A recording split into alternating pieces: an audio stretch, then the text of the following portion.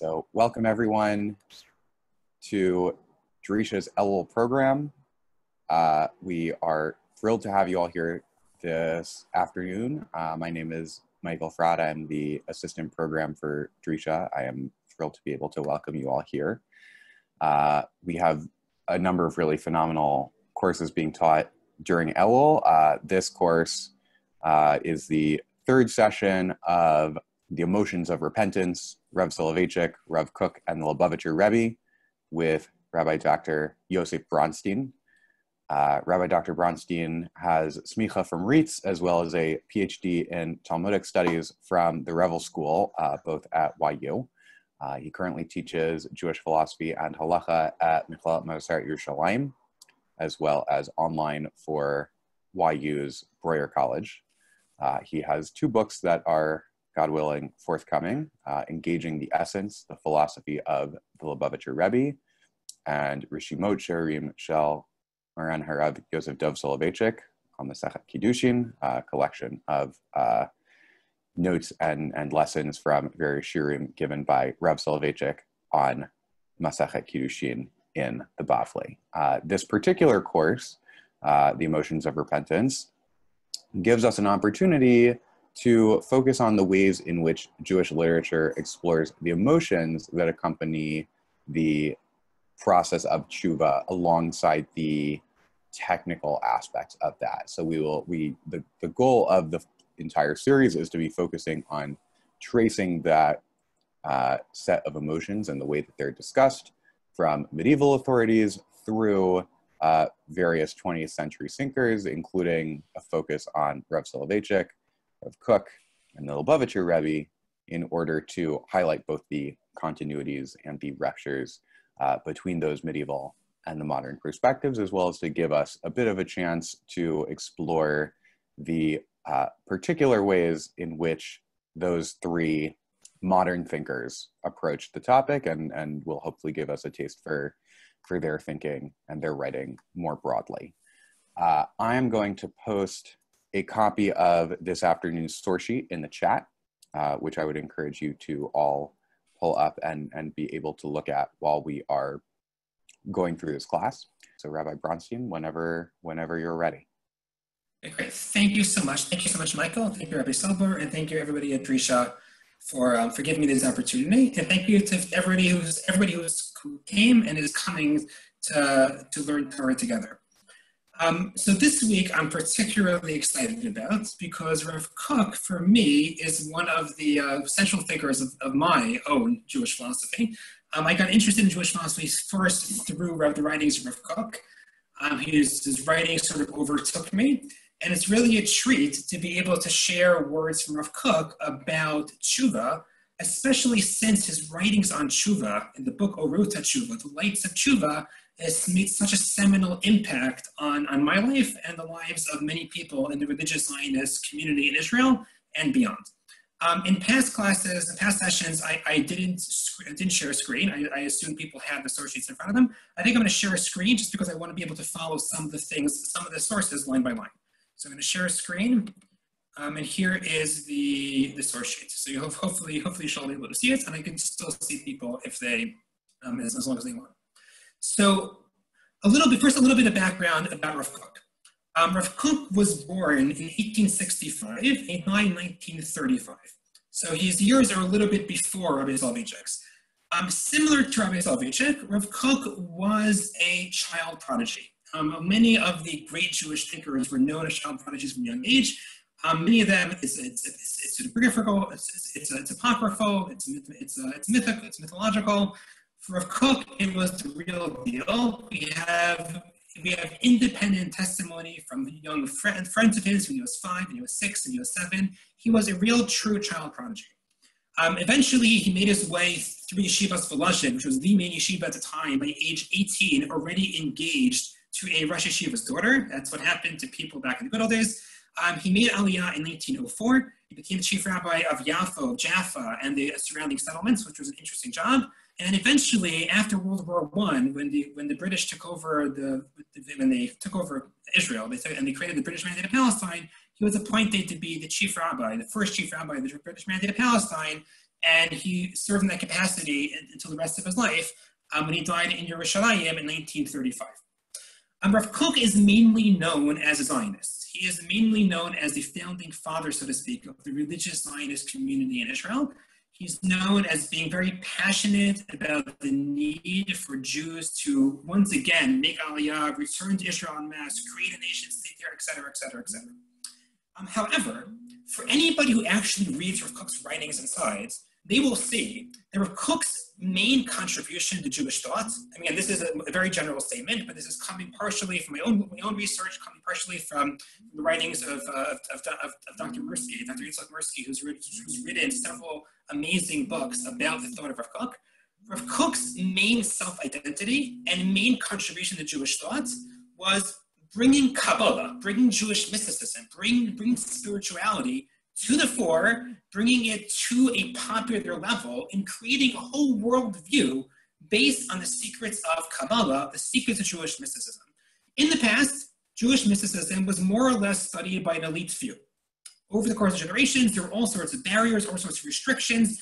As progressive as rabbis were about Jewish education, and Jews had their earliest public school education system set up, et cetera, et cetera, et cetera, they were very reticent to spread what they consider the secrets of the Torah to be. For whatever reason, Rav Kook, we're not going to get into today, in the 20th century felt that the return of the Jewish people to the land of Israel meant that the spirituality, the aura, the secrets of the Torah, the mysticism, had to be their front and center for the Jewish people in order for them to know what to do when they were returning into the land of Israel. And Rav Kook didn't just teach these things, he lived them, he practiced them. He was a real, live, deep spiritual personality. And I think of him as some people are like child prodigies in terms of music. They just sit at a piano at age 4 and 5 and they can pick up things and play things with the upbeat tone. They have a high aptitude for music. And some people have a high aptitude for math. Again, age 2, 3, 4, 5, he could solve math problems intuitively. Rav Kook, based on his own writings from a very young age, had a high aptitude for spirituality. He felt God's presence palpably from a young age, and then never left him in a way that doesn't exist for the average person. And he felt that he had to take those feelings and the intellectual background of Jewish mysticism, which allows you to feel those things in a more sophisticated way, and express it to the people. Just to get a certain sense, this is going to be very important to understand Rav Kook's approach to tshuva, just to get a certain sense of who Rav Kook was as a person. We're going to look at 1.5 sources. The following source is not from Rav Kook's published writings. Rav Kook kept a spiritual diary, in the sense that he kept a notebook in his pocket, and whenever he would get an inspiration, he would take the notebook out and write a paragraph down in it. The paragraphs have nothing to do with each other. It's just paragraph after paragraph after paragraph. And Rav Kook was the chief rabbi. He was dealing with the British officials, dealing with the Muslim officials, dealing with internal politics in the Jewish community. In between these meetings, he would get a flash of inspiration. He would write something down in his notebook and continue on his way. Rav Kook never meant for these notebooks to be published. By all accounts, a lot of them are in first person. He gave them over to his family, to his students. They're under lock and key for 50 years, 50 years after he passed away in 1935. There was some scandal, which we're not going to get into now, but at the end of the day, they were published in the late 1980s, and now they're free online. So it's on the one hand, it's like a little bit of an intrusion of Rav Kook's privacy to be reading these things. On the other hand, they're free on the internet. So it's hard not to read these things if we're interested in getting a sense of who Rav Kook was. So this is Rav Kook's self-description, which he wrote in his own diaries, which he had no expectation anybody else would ever be reading. So let's read it in the English, because the Hebrew is extremely flowery. Who can know me? Now, if you follow where the cursor is. Who can know me? Who knows the fervor of my heart, which burns in truth with the fire of the supernal love of God? My spirit expires for you. My heart and my flesh sing to the living God. That's a pasuk. Who can realize I am unable to take interest in any limited matter because of my great yearning for the eternal delight of the infinite expanses, that I am sick with love. And not only do others not know me, but I myself do not know myself. Imagine writing that in your own diary. Rav Kook lived with religious spiritual experience. And he wasn't just a mystic living on a hilltop, he was a politician. He knew all of the Talmud. He was a halachic decisor. He has shilos and shuvos. He knew the entire breadth of Jewish mysticism, the text of it, and Jewish philosophy basically on his fingertips. And you put that together with somebody who's involved in worldly affairs, somebody who is sophisticated, somebody who has these experiences, you get an extremely innovative Jewish philosophy. The next source is also first-person passage. Before we get to the sources about tshuva, a first-person passage from Rav Kook about what he's trying to accomplish in his own writings. Again, if you want to follow along the Hebrew, feel free to, but we're going to read parts of the English. Rav Kook writes as follows in his own diary. It is not for nothing that the God of all spirits has planted within me a constant desire for everything concealed, for everything eminent and exalted. He has a desire to study mysticism, a desire for spiritual experiences. So first, okay? And not for nothing did he bring me to the land of Israel. And not for nothing did he fashion within me a stalwart spirit and an inner purity. Rav Kook is saying God granted me all these gifts. He created me in a certain way. It must be for a purpose. Rav Kook was humble. Even though I am surrounded by infinite weaknesses and impediments, a great many. He says, I fail. I don't use my talents correctly. But I know that God put me in this situation for a purpose. What is that purpose? Skip down to the bolded part. All of these have been planted within me so that I will use them to illuminate the world, to fashion a literature filled with the light of the secrets of the Torah, popular and accessible to all. What is Rav Kook trying to do? Take Kabbalah, take Jewish mysticism, translate it in a popular way, write it out in an elegant, flowing type of fashion that would be without all the technical Kabbalistic language, such that it will be accessible to the average Hebrew reader, and thereby illuminate their world, their new world in the 20th century, particularly in the land of Israel, with the secrets of Kabbalah. So when somebody is a farmer in the land of Israel, in some valley in the middle, in Emek Israel, they will be able to fully understand the significance of what they're doing based on the secrets of Kabbalah. When school children in the land of Israel are studying, Bereshis Bara Elokim, and God created in the beginning of the world, they will also be taught some of the basic systems of Kabbalah, such that they'll be able to think about God in a different way than in earlier generations. And this is exactly what Rav Kook tried to do, and this is exactly why his thought is innovative, and exactly why he was excommunicated, not he personally, but his writings were put in Chirim or were banned in certain communities because he was revealing some secrets of the Torah that they felt should not have been revealed, and the conclusions he reached were radical conclusions. So that is a general introduction to Rav Kook as a person, and to the thought of Rav Kook more generally. It doesn't do it justice, but that's what we're going to do for now. Any comments or questions on this part before we get into the tshuva part? So far, so good. Great. So let's go down in the source sheet for a second. So our series has been revolving around the axis of traditional tshuva versus 20th century tshuva. In the sense that we saw traditional tshuva, we saw the text of Rabbi Yonah, we saw the text of the Rambam, was filled with these heavy emotions, with sorrow, the moroseness, with guilt, with anxiety, and all of these things are played up as positive aspects of the tshuva process. We saw Rabbi Soloveitchik embrace that to a degree, but also talk about how you could transform those things to not being paralyzed, but being empowered to create a new self. And we're going to see Rav Kook, in a little bit more radical fashion, also embrace the tsar, embrace the pain and the distress and the sorrow of tshuva, but really give the entire process a very, very different flavor.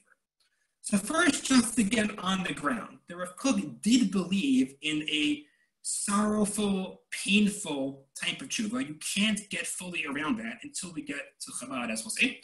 But you can't get fully around that in traditional sources. Rav Kook writes as follows. This is Orot HaTshuva. Orot HaTshuva is Rav Kook's writings about tshuva. He himself wrote it, and he said that he studied it every year afterwards, after he wrote it, during the month of Elul, and every year he found new chidushim, new innovations, new meanings in the words that he himself wrote, because again, he was a Kabbalist, so he felt like he was writing under some sense of inspiration. Rav Kook writes as follows. The inner pain of repentance is a great theme for the poets of sorrow to strike upon their harps, and for the artists of tragedy to reveal thereby their talents. There is an amazing amount of pain, of distress, of sorrow that exists in the tshuva process. And Kook says we need artists, we need writers, we need songwriters, we need playwrights to be able to fully capture in art the pain and the sorrow of tshuva. Good. So the pain and the sorrow of tshuva are there. Amazing. But that being said, there are only like 3 or 4 passages about this in the entirety of the book. The book is around 50, 60 pages long. I actually recently moved and I don't have it unpacked yet, so I apologize for not being able to show it to you. It's around 50, 60 pages long, but again, each page is made up of like maybe 10 different smaller paragraphs, and that's the way Rav Kook often expresses thought. So there are only 3 or 4 passages about the pain of tshuva. There's a lot more passages. There's a lot more focus on the other emotions that are supposed to accompany tshuva. Let's start with number 4. We're going to look at, what we're going to do now is going to look at some of these passages about other emotions that are new to us so far, that are supposed to accompany tshuva. And then we're going to take a step back and see Rav Kook's general theory about tshuva. What is the definition of tshuva? And we'll see why these emotions make sense. Rav Kook writes as follows, source number 4. It is impossible to estimate or evaluate the intensity of happiness, osher, which a person must sense within himself with great contentment. Out of the midst of that refined pain he experiences when the spirit of sanctity and purity descends upon it. So a person has to be intensely happy. A person, again, Rav Kook is writing experientially, he's writing phenomenologically. He's writing, when this happens to you, you just feel happy. There's the midst of refined pain is the pain of tshuva. When you're sorrowful about the past, you regret what you did, you feel like a failure. But in the midst of that refined pain, there has to be an intense amount of happiness, a spirit of contentment, and a spirit of sanctity that descends upon you. When, at that time, that he's absorbed with the consuming thought of complete remorse for all of his sins, iniquities, and transgressions, at the very moments when you're feeling sad and regretful over your past, you have to feel happy. Why do you feel happy? Here comes the end of the piece. But the will, the desire to be virtuous, this is the spirit of godly paradise, which sweeps within the soul, filling it with infinite happiness to such an extent that even the fire of Gehenna, of deepest pain, is also transformed into a stream of pleasure being a Kabbalistic term used in the Zohar in a variety of contexts. What's Rav Kook saying over here? Yes, you made mistakes. When you think about the mistakes you made, and as Rav Soloveitchik taught us last week, when you do vidui, when you verbally state the mistakes you made and you see them in front of your eyes, so to speak, it's painful, it's hard. You feel like a failure. But what underlies that emotion? What underlies your whole motivation to do tshuva? It's a will to be virtuous. It's a ratzon to be a tzaddik. You deep down have a desire to be good. Otherwise, you wouldn't be going through this process. You wouldn't face your own sins and face your feelings of failure unless, underlying all those things, you wanted to be close to God. You wanted to be righteous. You wanted to feel that you're doing something meaningful with your life in the presence of God. And when you focus on that, on the underlying emotion, what sweeps you over? A feeling of infinite happiness, to such an extent that it overwhelms the feelings of regret and sadness and moroseness that permeated tshuva, according to Rabbi Yonah, according to Shari Tshuva, according to one of the sources we saw in earlier weeks. So you see what Rav Kook is doing.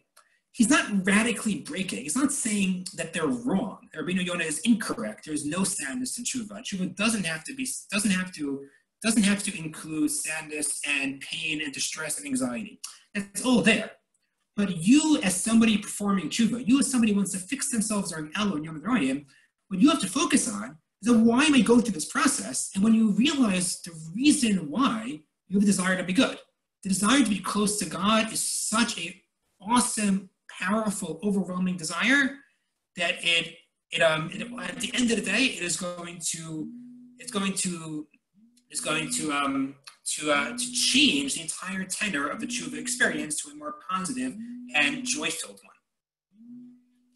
These are the types of pieces that really, really permeate Rav Kook's writings on tshuva. Another source number 5. Similar, but each of these sources gives you a different flavor, a different angle. So I wanted to bring 3 or 4 of them. And then we'll get to the general theory of tshuva. Sometimes, Rav Kook writes, one needs to distance himself from thoughts of holiness of tshuva if they bring one towards sadness. Because the principle of joy that is connected with holiness is greater than any form of tshuva. What's Rav Kook saying over here? Rabbi Yonah is right. What we saw in week 1 and partially in week 2 is 100% right. When you do tshuva, you will become sad. It's inevitable. You failed. I failed. We all fail. When you face that and you think about it and you state it to yourself, there are feelings of failure, and it's hard. Kook writes, it's true, you have to do it, but don't get yourself too deeply submerged in that process. Why? Because when you feel the feelings of sadness overtaking you, you have to stop. Distract yourself from the thoughts of tshuva. He's saying these are thoughts of holiness of Kedusha. The Hebrew is rayonot shel kedusha b'shel tshuva, from the thoughts of holiness and thoughts of tshuva. These are holy thoughts. But you still have to stop yourself in your tracks, distract yourself. Start thinking about the weather, start thinking about sports, start thinking about something else. Why? Because there's a danger involved. If you become too submerged in these, so to speak, negative emotions, you will become disassociated, detached from the emotion of simcha. And the emotion of simcha is so important for this time period, for Elul and for Rosh Hashanah, for Yom Kippur, for the high holidays, that you have to stop even tshuva to remain within a joyous framework. Next paragraph. Therefore, when thoughts of fear come to a person and thoughts of tshuva through sadness, one should remove his mind from them until his thoughts are set, until you're more calm. He will accept upon himself holiness and fear of God in a joyful manner that is fitting for the straight of heart who serve Hashem in truth. Don't let yourself get depressed, or don't even let yourself get too sad, even if it's a part of a tshuva process. Distract yourself from tshuva, as horrible as that sounds. Go start watching Netflix, go on your smartphone, do something, go on Facebook. Distract yourself from these thoughts in order to then return to the process of regret and conviction for the future, commitment for the future, in a more joyful manner. Again, I don't know of any other earlier Jewish source that tells you straight up, stop tshuva in its tracks while you're involved in what he calls rayonot shel kedusha, thoughts of kedusha, in order to avoid sadness. So that's source number 5. So the source number 4, the first source we saw, was that underlying all the sadness has to be some joyous emotions. Source number 5, the second source about the emotions, Rav Kook tells us, when you start getting too sad, stop the whole process, distract yourself, go on Facebook, and then come back to it later when you're able to do it in a more joyful manner. Next source. This is less about simcha, about joy, and more about the way you should feel about your mistakes, or the way I should feel about my mistakes. Kook writes as follows: a person who is constantly pained by his sins and by the sins of the world. But I know such people. They are always in pain because they made mistakes. There's horrible things happening in the world, and you're living with constant pain. You're living with that burden of sin, that burden of mistakes, that burden of horrible things happening in the world. Kook writes as follows. Again, Kook is very into activism, fix things, try to fix things. But here he's talking about the emotional state. This person needs to constantly forgive, to forgive himself, and to forgive the entire world. And through this, he brings in forgiveness and the light of kindness, the Or Shel Chesed, to the entire world. Again, if Kook was a Kabbalist, everything you do affects the entire world, as we'll soon see. Everything that happens in the world affects you. Your thoughts can affect the entire cosmos. If you forgive yourself for your own sins, not in a way, not in a fake way that like I don't care about what he did, I don't take responsibility, but you seriously think about what you did and you realize you made a mistake, you commit to do different in the future, you don't live with that regret constantly. You forgive yourself and you move on. That can have cosmic effects, that can have cosmic ramifications, and people's sins throughout the world could be forgiven, and they will therefore fix their ways. Again, if you recall back, maybe I should have done a comparison. Rabbi Yonah in the first week said that your sins should constantly be in front of your eyes. You should constantly be thinking about your sins to have experienced constant regret and constant tshuva. Kook says no, experience the regret, then forgive yourself and move on. Like this is like real 21st century Jewish thought. Obviously, he wrote it in the 20th century, but this is a Torah that a lot of people need. First, he needs to forgive himself. And afterwards, he extends the forgiveness to everything. And the closer ones are first, to the branches of the roots of his soul, his family, his friends, his nation, his generation, his world, and to all of the worlds. Start with yourself, and then you could expand. Then you could expand to everybody else. I was once learning this piece with a friend, and he said that for many people today, it works the opposite way. It's easier to forgive other people than to forgive ourselves. I think a lot of the Rishonim, a lot of medieval Jewish philosophy, could be general philosophy as well, felt or assumed that people have this basic definition of self-love, and then loving other people means extending this self-love to other people. I think Rabbi Jonathan Sachs has pointed this out, that people often lack that basic self-love. So you have to work on the self-love first before you can then extend it to other people. So today, for many people, the hardest person to forgive is oneself. The farther the person is from you, the easier it is to forgive them. Rav Kook is working with the opposite assumption that people love themselves, and therefore the easiest person to forgive is oneself. Either way, you see the tenor of tshuva. You do your tshuva, you regret, and then you stop, you forgive yourself, and then you move on. And that's such a positive thing, it can have real cosmic ramifications. Source number 7, if you want to read it yourselves, you create it inside. If you read it yourselves, it's basically the same thing. Because whenever you feel despondent, whenever you feel despair, realize the same thing as we said before. Why do I feel despondent? Why do I feel despair? It's because deep down I really care.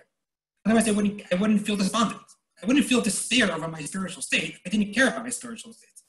And therefore, once you realize you care about your spiritual state, that itself should bring you great simcha and should bring you great joy and great chizuk and great encouragement.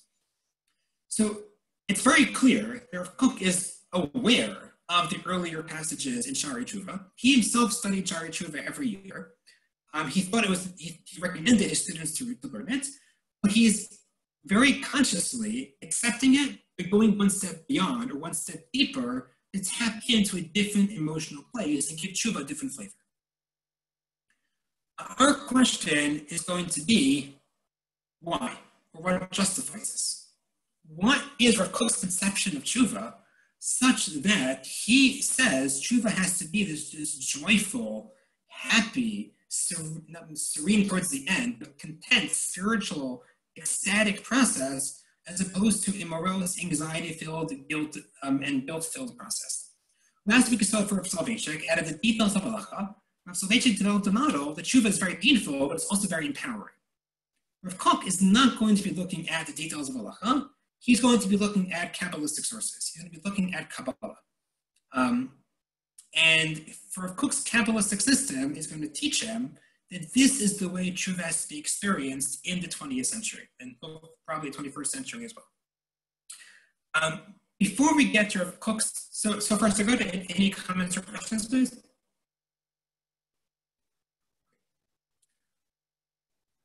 Before we get to Rav Kook's theory of tshuva, there are two statements from Rav Kook that are often published as the introduction to Orot HaTshuva, the introduction to his book on tshuva.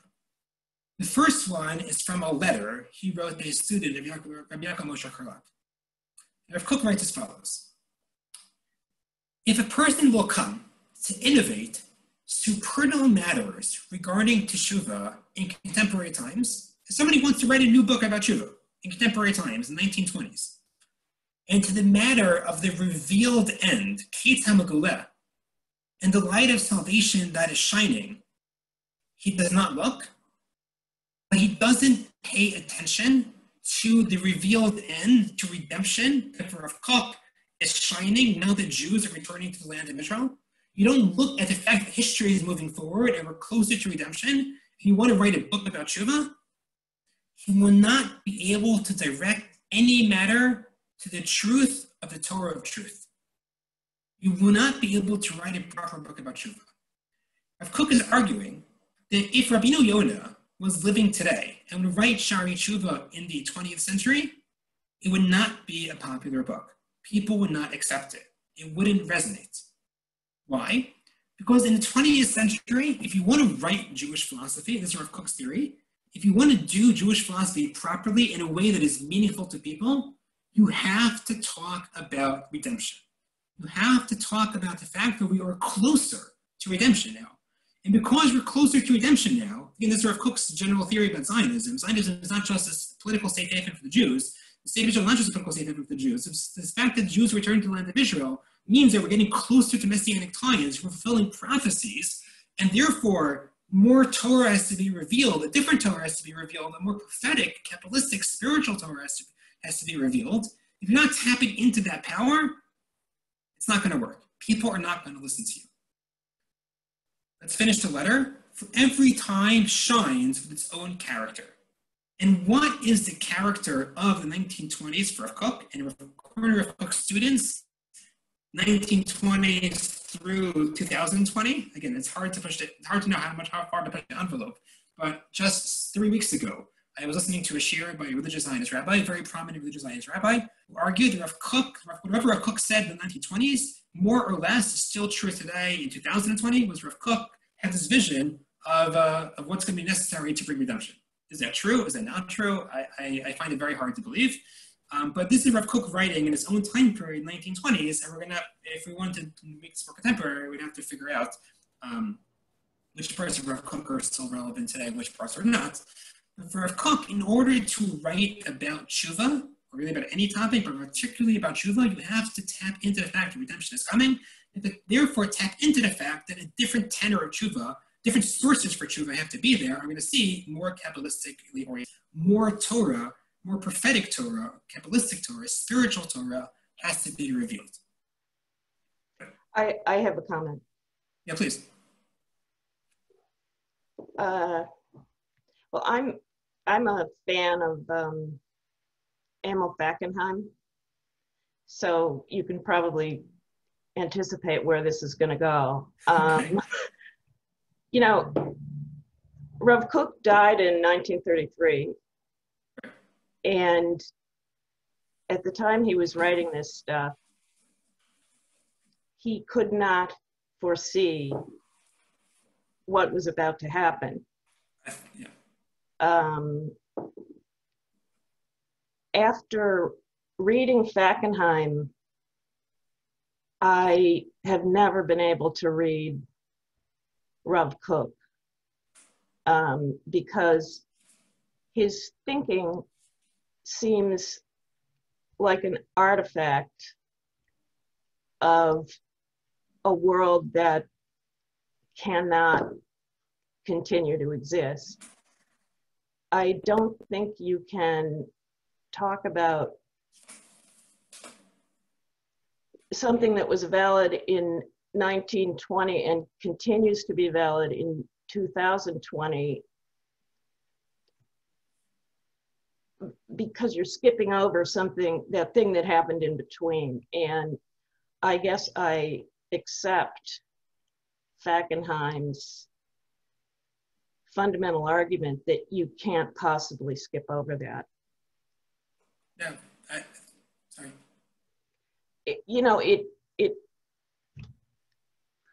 It's disrespectful to say, but I feel as if Rav Kook sort of draws a smiley face on things that you can't draw that smiley face anymore.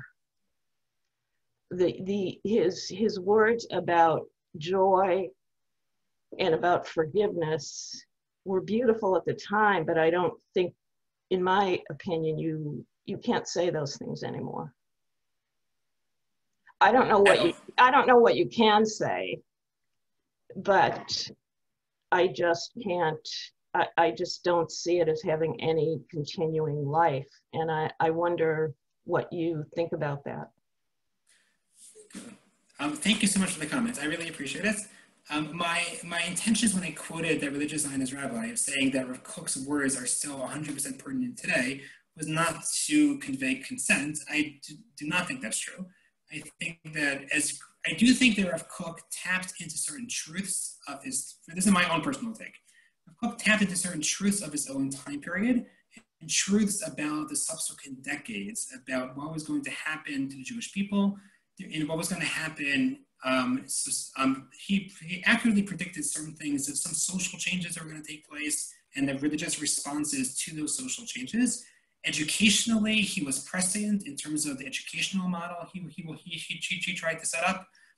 But I think you are 100% right that what we're about to discuss, which is the constant linear ascent of all the worlds, which is a major theme in our Kook's thought, I think it is very difficult to accept in a post-Holocaust world.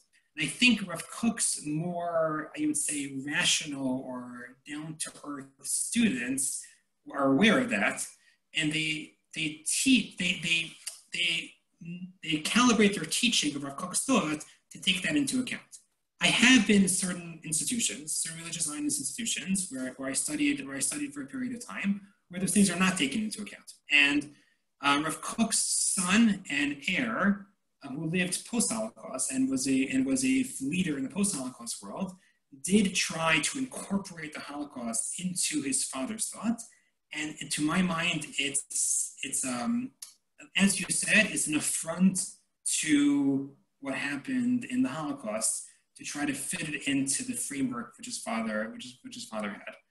So my goal here is just to teach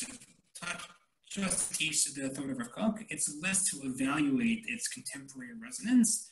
I think each person on their own could accept or not accept. I can tell you that in contemporary Israel, I'm not a sociologist, I've only been living in Israel now for 3 years. I live in Israel, only 3 years ago. These words of Rav Kook, and even the more extreme versions that we're going to see next week from the Lubavitcher Rebbe, and maybe a little bit from Rabbi Nachman of Breslov, are extremely popular, extremely popular. So I think the joy, the smiley faces, this approach to tshuva is on steroids today in large segments of the religious Zionist population here in Israel. Maybe it's because of distance to the Holocaust. Maybe it's because I see it as a reaction to the Holocaust. Maybe it's a reaction to the Holocaust. Maybe it's already third generation. Maybe people in Israel have experienced so many ups and downs. This is the way of dealing with it. To develop religious philosophy, it's very focused on simcha and optimism. But that is a major force. I see it in my kids' school systems, and I see it when I speak to friends. I see it in the writings. I see it when I go to lectures. It's there. This positive optimism, emotional optimism, positive expectations for the future. That part of Rav Kook, I would say, is still very strongly felt here in Israel. But I'm not a sociologist. I never did a formal study, so this is my own anecdotal experience of being here for 3 years. But thank you for the comment. Sure. Good. So that being said, I think that foreshadows, that segues us very nicely to our understanding of Rav Kook's, what is Rav Kook's approach to tshuva? What is the nature of tshuva in the 20th century, such that Rav Kook writes that you have to understand the revealed end in order to understand why tshuva became such a positive experience. So Rav Kook writes as follows. This is the published introduction to tshuva. Rav Kook writes as follows. It is several years now, we're in source number 9. It is several years now that I fight an internal battle, and a strong spirit pushes me to speak about tshuva, and all of my thoughts are centered on it. Rav Kook is writing that he is obsessed with the concept of tshuva. This is coming from somebody who very largely probably did not sin. Tshuva takes the largest portion of Torah and of life. Upon tshuva, all individual and communal hopes are built. This is a surprising statement. Normally, we think of tshuva as a reaction to sin. Tshuva only comes into the world because I sinned, and therefore God grants me the ability to repent, to return to him, to set my ledger straight, and to experience the presence of God once again. What does it mean that upon Shuvah, all individual and communal hopes are built? Kook then writes as follows: it is a mitzvah that on the one hand is the easiest, as one thought of tshuva is already considered tshuva. Here are tshuva, thinking the thought of repentance, the Gemara says is considered tshuva. But on the other hand, is the most difficult, as it has never yet been fully actualized in life and in the world. Tshuva hasn't yet been fully revealed. So what is Rav Kook's definition of tshuva? It's not a reaction to sin, like we've seen up until now, like the standard approach to tshuva. It is something else. And unfortunately, we don't have the time, or I don't even have the meter capabilities to go through the Kabbalistic sources behind this. Rav Kook wanted to take a certain line of thinking from the Zohar, from the Arizal, from the Kabbalistic mystical Jewish text, and argue as follows. Again, this is what I'm not sure I've heard what the previous commenter mentioned is something that is a little bit hard to accept for us today. Rav Kook writes as follows. Rav Kook believed, based on Kabbalistic sources, that God created the world at a certain point. Let's call that point X.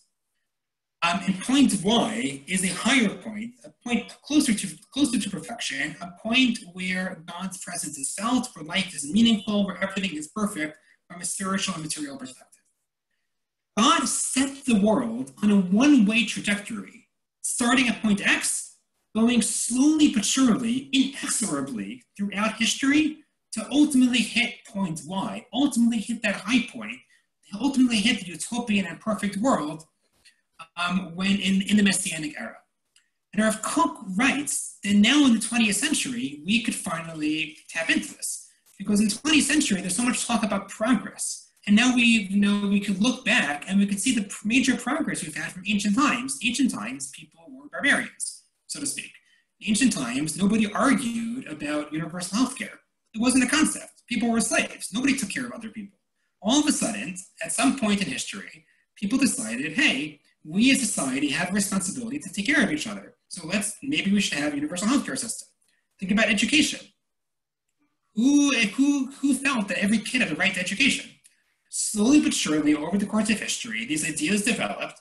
And nowadays, in the Geneva Convention, it's considered one of the international human rights. Every child has a right to an education.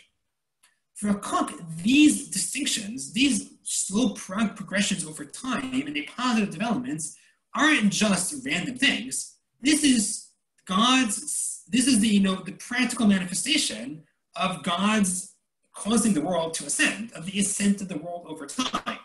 The world ascends in all manners. Previously, the economic system was based in slavery. Then it was based in serfdom. And then it's based on some type of capitalism, but it's capitalism with a social welfare net. So we're constantly getting better over time.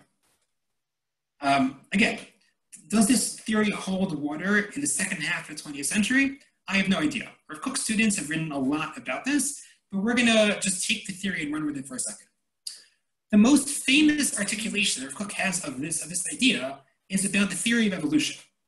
Rav Kook writes, and Rav Kook, I think Darwin published his book, The Origin of Species, 1868. Rav Kook wrote this passage, I think, in the 1890s, maybe a little bit later. Rav Kook writes, look at source number 10, the doctrine of evolution, look at the English Nevadim, is currently conquering the world, we'll get to what he says about it in a second. The theory of evolution, about biological evolution, about social Darwinism, which is a whole other story. Rav Kook says these ideas are conquering the world. People are being taken by them, and they fly in the face of traditional religion. Because traditional religion is all about how back in the good old days, God was revealed. In the good old days, God gave the Torah to Moses at Sinai. Back in the good old days, God's presence was revealed. And now we're slowly descending. We're getting worse with time. The theory of evolution is the opposite. Things are getting better with time. Things are adapting. Things are progressing. Rav Kook writes, yeah, the theory of evolution is a problem if you take the traditional approach to religion. Eliana, I'll take the comment in a second. Thank you so much. Rav Kook writes, the doctrine of evolution is currently conquering the world, jives with the eternal secrets of Kabbalah to a larger degree than any other philosophical doctrine. The fact that the biological organisms are becoming more adaptive with time is exactly the physical manifestation of this spiritual principle. things get better with time. People are more spiritual as time goes on. People are more ethical as time goes on. People care about ethics more as time goes on. If Kook was writing during a time period when what's called the isms were sweeping the world. People were being swept up with communism, with liberalism. They're trying to redeem the world and create revolutions. He was born in 1865, right after 1848, and with the rise of communism. He obviously didn't think communism was going to be the approach that would save the world, but they reflected something about where people were at. People wanted a utopian society. They wanted a fair society. What does Kook write? Evolution that goes in an ascending route gives the optimistic foundation to the world. And how is it possible to despair when we see everything develops and ascends? When we pierce to the inside of the doctrine of ascending developments, we find the divine matter shining with complete clearness. And there, Kook writes that what happens in biology happens spiritually, ethically, morally, technologically, in every other sense as well. So Kook really believed in a line of progress, linear progress, which you could tell in large chunks of time. In one generation, it may not be accessible, you may not be able to see it, but it's happening behind the scenes. And over the long arc of history, you can really see it. Yeah, sorry, Eliana had a comment. Hey, Rabbi Bronstein.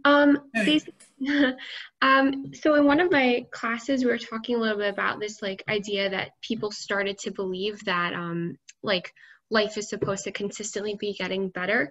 And we basically talked about how it was kind of started during the Enlightenment, and it's more of a modern idea that people used to think, people used to think life is cyclical and it's not necessarily a guarantee or even something you would think about that your kids' lives are going to be better than yours. And that's a really modern concept. So I was just wondering if there are any halachic sources, just because I feel like what you said before about Yeridat Hadoro, where I feel like Judaism usually takes the opposite approach, that as we get farther from Har Sinai, it's almost people get less connected and people get less, not moral, but have less of a sense of religious identity. So I was just wondering if there are any halachic sources that Rav Kook had. That is a good question. There are 2 points to it. The second point is halachic sources. Rav Kook writes the halachic sources talk about Yeridas Hadorot, the descent of the generations, but he felt that the Kabbalistic sources discuss an Aliyah Hadorot, an ascent of the generations. He has several letters for several very troubled students. Wrote in what in the world are you writing about? What you're writing about is actually against not only what we see with our own eyes, but also against explicit statements of the rabbis in the Talmud. And Rav Kook had to defend himself. So we have letters where that happens. I could forward them to you afterwards if you want. In terms of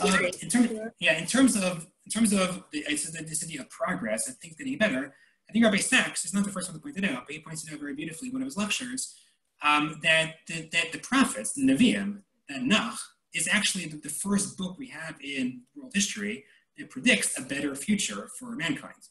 It may not be tomorrow, it may not be your kids, it may not be 2 generations from now, but time is linear.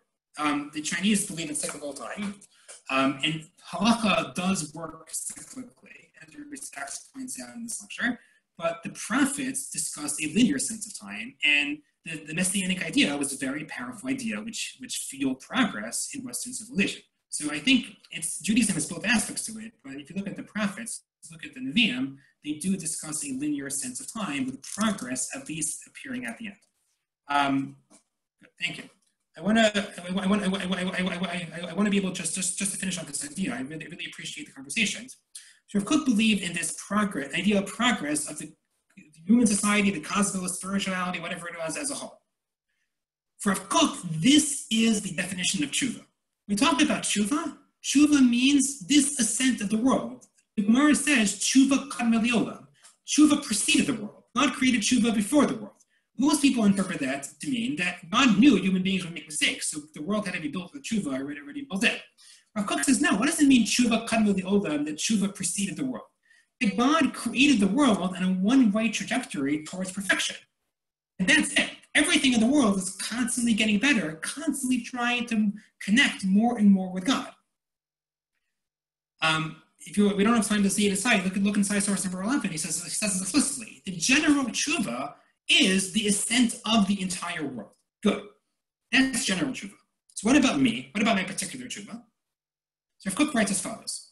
this affects the way you understand your particular tshuva. When I'm born, my natural state is to ascend towards God together with the rest of the cosmos, together with the rest of the world, always striving to be better. And together, harmoniously, the entirety of the cosmos, me included, is on this one-way trajectory towards God. What happens when I sin? What happens when I slander my friend, when I trip an old lady in the street and steal a kid's candy? What happens? The entirety of the cosmos is continuing in its path towards God.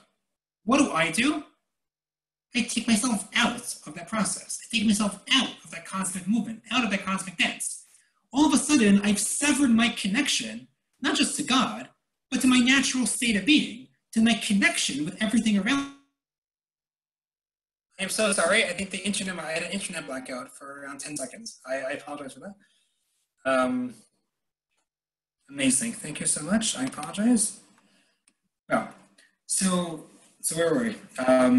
Thank you all for staying on. So this general ascent of the world is the basic definition of tshuva. When I'm part of it. When I sin, I'm taking myself out of it.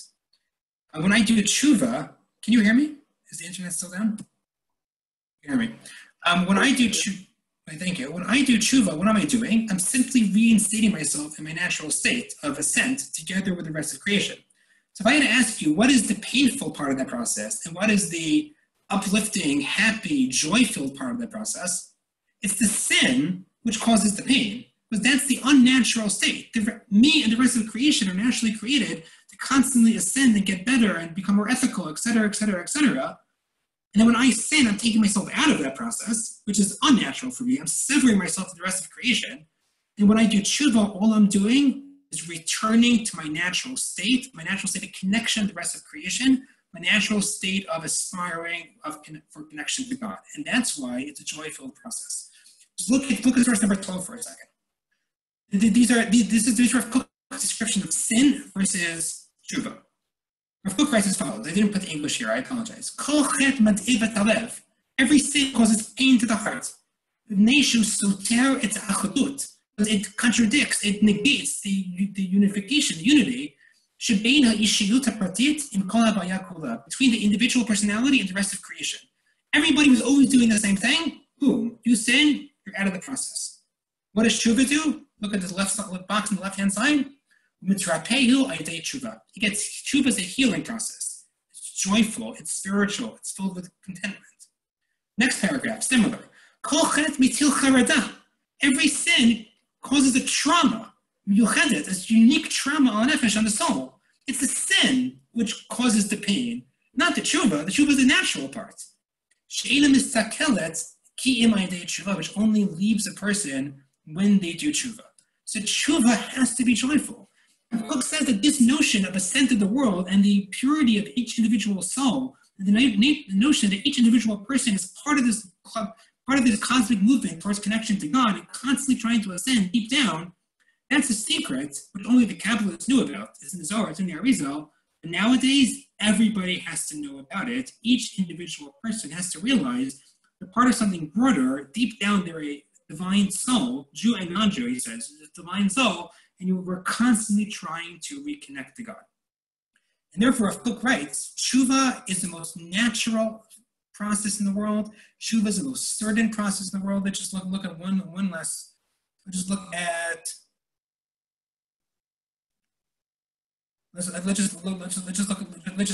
for a second. Verse number 13. Therefore, there is nothing in the world as certain as tshuva. And in the end, all will return to a state of tikkun, a state of rectification, and certainly that all Jews will do tshuva. What's Rav Kook saying? It's there, it's part of us, it's natural. And therefore, tshuva is going to be a joyful process. And for Rav Kook, we don't have time to go through this. If you look at the last source, Rav Kook says, this is where the return to land of Israel comes in. Tshuva of the cosmos is society as a whole returning to God, becoming more ethical. All of a sudden, we care about universal health care, something which wasn't part of the conversation 60 years ago. For Kook, that would be progress. Good or bad, is it this policy, that policy? The fact for thinking in these terms is a positive movement.